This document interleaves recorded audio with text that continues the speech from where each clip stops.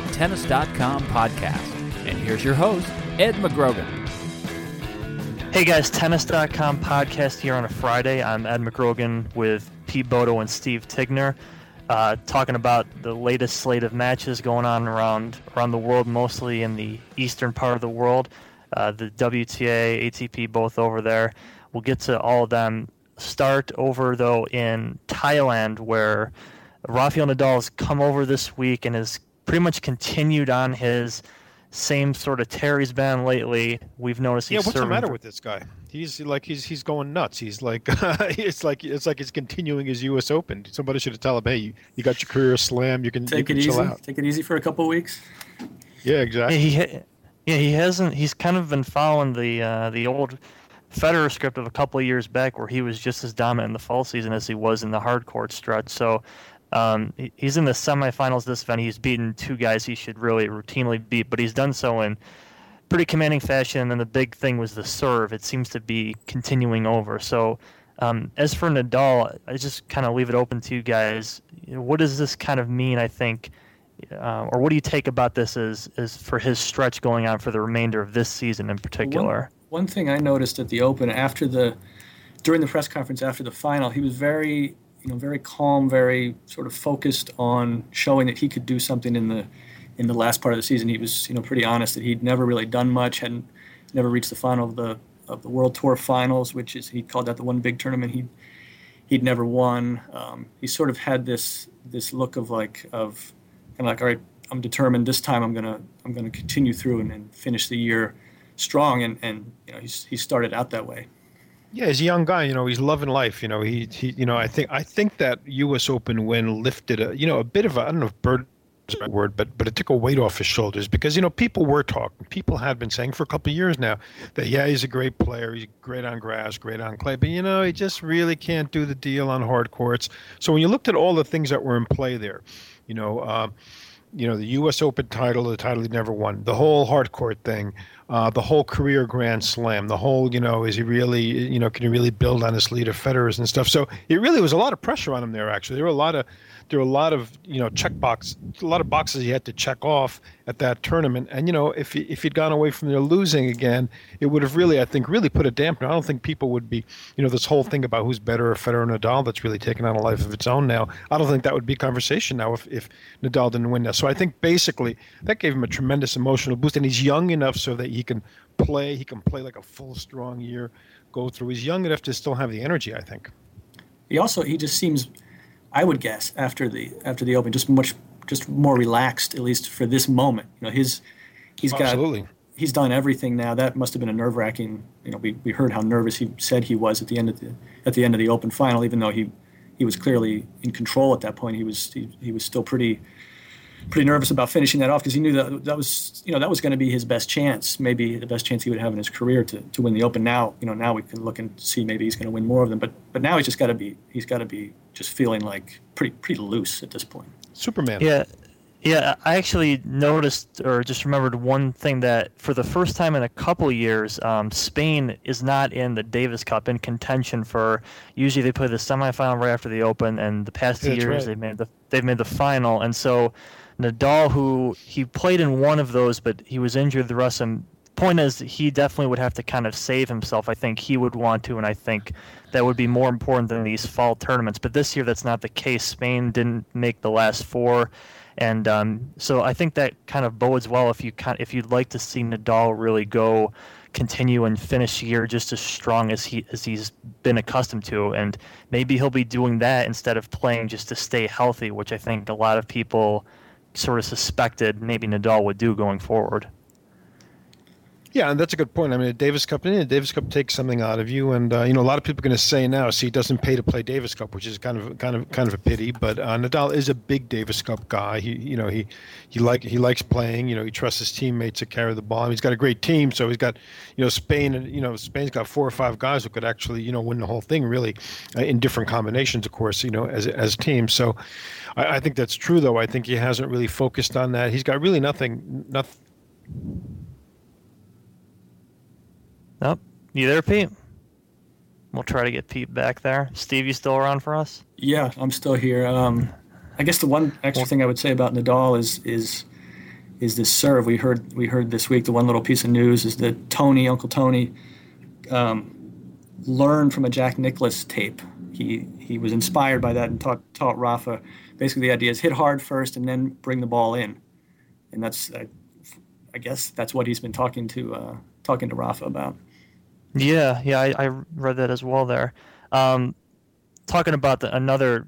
Well, me and you are still here at the moment. Let's try if we even get Pete back. Mm-hmm. Talk about another top-ranked player right now is Caroline Wozniacki. She's on the brink of becoming the world number one. I think if just a few more results go her way, she'll end up taking over the spot from Serena, who has been absent. She won't be playing at least the next event in Beijing and possibly further. I think her rest of the outlook for a year is really in question. Mm-hmm. And we were wondering earlier in the week if the number one ranking is more of a curse than anything for Wozniacki, who hasn't won a slam, and is going to be obviously face a lot of heat for that, fairly or unfairly. So what do you take away from that, Steve? I know you wrote about this earlier. You can definitely see that happened to Dinara Safina when she became number one. It was suddenly she was a villain. She wasn't the real number one. How did she deserve this? If she'd never won a slam, she never could get away from those questions, and I think that hurt her. And you have to figure that's going to happen to Wozniacki soon. It's going to be, we need a storyline. Here she is number one. People will pick up on that. Does she deserve to be number one? How can she be ranked ahead of Serena? But I get the feeling, at least from watching her at the U.S. Open, that she'll handle it better. She has a steadier personality than the last two women who were in the situation, Jankovic and Safina. She may not thrive there. She may not be able to beat Serena. She may not suddenly win slams, but I think she will hold up under that pressure a little better. Even though, like you wrote today, Ed, that she was up 5-love in the third set against Azarenka and almost let that slip away. That's not exactly a great sign, but so far she hasn't seemed to have those sort of mental meltdowns and that shakiness that some of the other players have. Exactly. This whole thing is getting a little. Yes, I am. Okay. The whole thing is getting a little complicated with this number one. It's a little bit like the number one ranking's become like the second prize in tennis. If you don't win the majors, you get the number one ranking. It's pretty amazing that you're going to have two very recent number ones, potential year-end number ones, Wozniacki and Jankovic, who have not won a major, not even in their career, never mind in a year. And also you had Safina, who did not win one on the way to holding that number one ranking for a while. It's, the number one the value of the number one ranking, I think, is really kind of being diminished before our very eyes because of because of the way things have worked out and with so many of these women getting that ranking without winning a major. Certainly on the women's tour, I'd say. I wouldn't say for the men's tour. Would you agree with? I mean, the men's tour, I think, has just been established so much. No, the men's tour. The men's tour, I don't think it's an issue because the men play. Yeah. The men play all the time, basically. Right. Yeah. Pete, while we got you back on now, you had a bit of news this morning about Ryan Harrison, who reached the second round of the Open. 18-year-old kid. He turned a lot of heads with his performance. Nearly made the third round, had a few match points against Stakhovsky, kind of really got the bustle going in the first few days of the Open. He hired a new coach, Martin Daum, and for those of you who might not know who Daum is, and Pete, I'll let you explain and kind of go into how this all progressed. Well, he's a Czech player, and it's kind of funny, but there is kind of like an underground railroad in some way from, to the Baltari Academy from the Czech Republic. There have been quite a few, including, the recent newlyweds, Radek Stepanek and Nicole Vaitasova. So, Martin Daum has been at the Nick Baltari Academy. So it's not like Martin Daum is, leaving his home in Czech Republic to come and coach Ryan Harrison. Pat Harrison, Ryan's dad, established a very comfortable relation with Martin Daum, who basically has a place at Nick Baltari's academy and also trains there. And I think they've built a relationship over the past couple of years where they got comfortable with each other. There's a lot of respect there mutually. That's what Pat Harrison tells me anyway. And they just felt he was the right guy for the job. What's kind of interesting to me about this is that with Christian Harrison, Ryan's younger brother, back and playing after some injury problems, he's a very talented player. Ryan even says he might be better than I am. He hits a better ball than I did at his age, which is pretty amazing. statement. But, what we're looking at here potentially is, all other things aside, is like another Bryan brothers kind of situation here, except they're not twins, of course, yet these two kids are very close. The family's very close. And Martin Dam, let's not forget, Martin Dam was really, late in his career, became a doubles specialist. His doubles ranking career high, I think, was 5 or 6, which is 35 places higher than his career best singles ranking. So it is kind of an interesting choice, and it really, suggests maybe that we're going to see the Harrison brothers as a doubles team sometime within another year or two. Steve, you and I both watched a little bit of Harrison, especially that Stakhovsky match. Is there something that you think that Harrison, I mean, he's obviously very young, he's going to want to improve a lot of things going forward, but what's a particular area of his game that you think he could benefit from some additional coaching or just a new perspective on things? Well, yeah, the main thing you realize when you watch him is what a great athlete he is. He looks like the kid could have played any sport. He's all over the court. He jumps back for overheads that you don't think anybody's going to get. I think the main thing is for a guy with a Western forehand and a two-handed backhand to be able to volley is difficult. He can do it. He can do it because he's a good athlete. He's really quick up there, but it's never going to be natural just because of the grips and the way you play. But he's tried to do that. He's so far in his career is committed to that and he uses the slice back in. He gets in. He does serve and volley a lot in that match against Stakhovsky. But I think the main thing Steve, did you guys try to figure out watching him whether he changes his grip or not to volley and to hit that one-handed back? I got to believe he's got to be doing some grip changes here. Were you able to either observe that or read anything about it? He has to change his grip from the two-hand to the one-hand on the backhand side. And that's, it's just never been a natural stroke for anybody. So he's to keep volleying, I think, and to keep moving forward, he's going to have to really work hard on that. And it's something a lot of players pay lip service to. I think they talk about, well, I want to volley more, but you really rarely see them do it anymore. But I think he wants to, and I think this coach, and being such a good doubles player, I think this guy, that's a key thing, is to keep focused on that, to keep committed to that.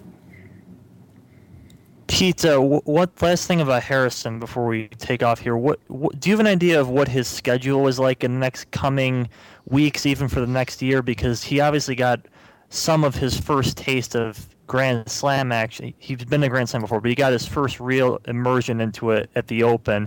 And I assume that with this newfound exposure, he's going to be entering into some higher profile events. Do you know what he has in mind for a schedule going forward? Man, he's going to be Mr. Challenger. He's playing a bunch of challengers in California. Then he's going to play challengers. A couple of those in the middle of the country. I think Tennessee or Kentucky. He's got a pretty loaded plate for the fall. He's going right back out there. It's kind of a reality check for him now. He had this great run there at the Open. He's getting a lot of attention now. But I think it's good for him that he made this coaching, not really a change, but added this coaching dimension to his team, because Nick Bollettieri and his own dad, Pat Harrison, are going to be very involved on an ongoing basis. But really, it's going to be day to day. It's going to be these two amigos, kind of going out there and traveling the murky depths of the challenger circuit, as it were. And I think it's going to be an interesting time for him, because he needs to really back up what he did at the Open. And let's remember. A very good win over Ljubicic, and he played really well in that match. And then he sort of, dropped back a little bit, really didn't close out that Stakhovsky match. So basically his ability to close out matches, to win matches in a row. He knows that, I think he and his team all feel that what he's got to show now is a consistency, that he can back up what he's done, that he can go out there, play like he owns a place, and maybe get his ranking up high enough to have a shot at, direct entry into the Australian Open. All right. Good stuff there. We'll be back on Monday. That's all for now. We'll be back on Monday. We're looking at the past weekend's events that finished up, and then going into next week, the tournaments that are going forward. So tune in to us on Monday. For Pete Bodo and Steve Tigner, I'm Ed McGrogan. Thanks for listening. You've been enjoying Tennis.com's weekly podcast. Thanks for listening. For all the latest news and events, head over to Tennis.com.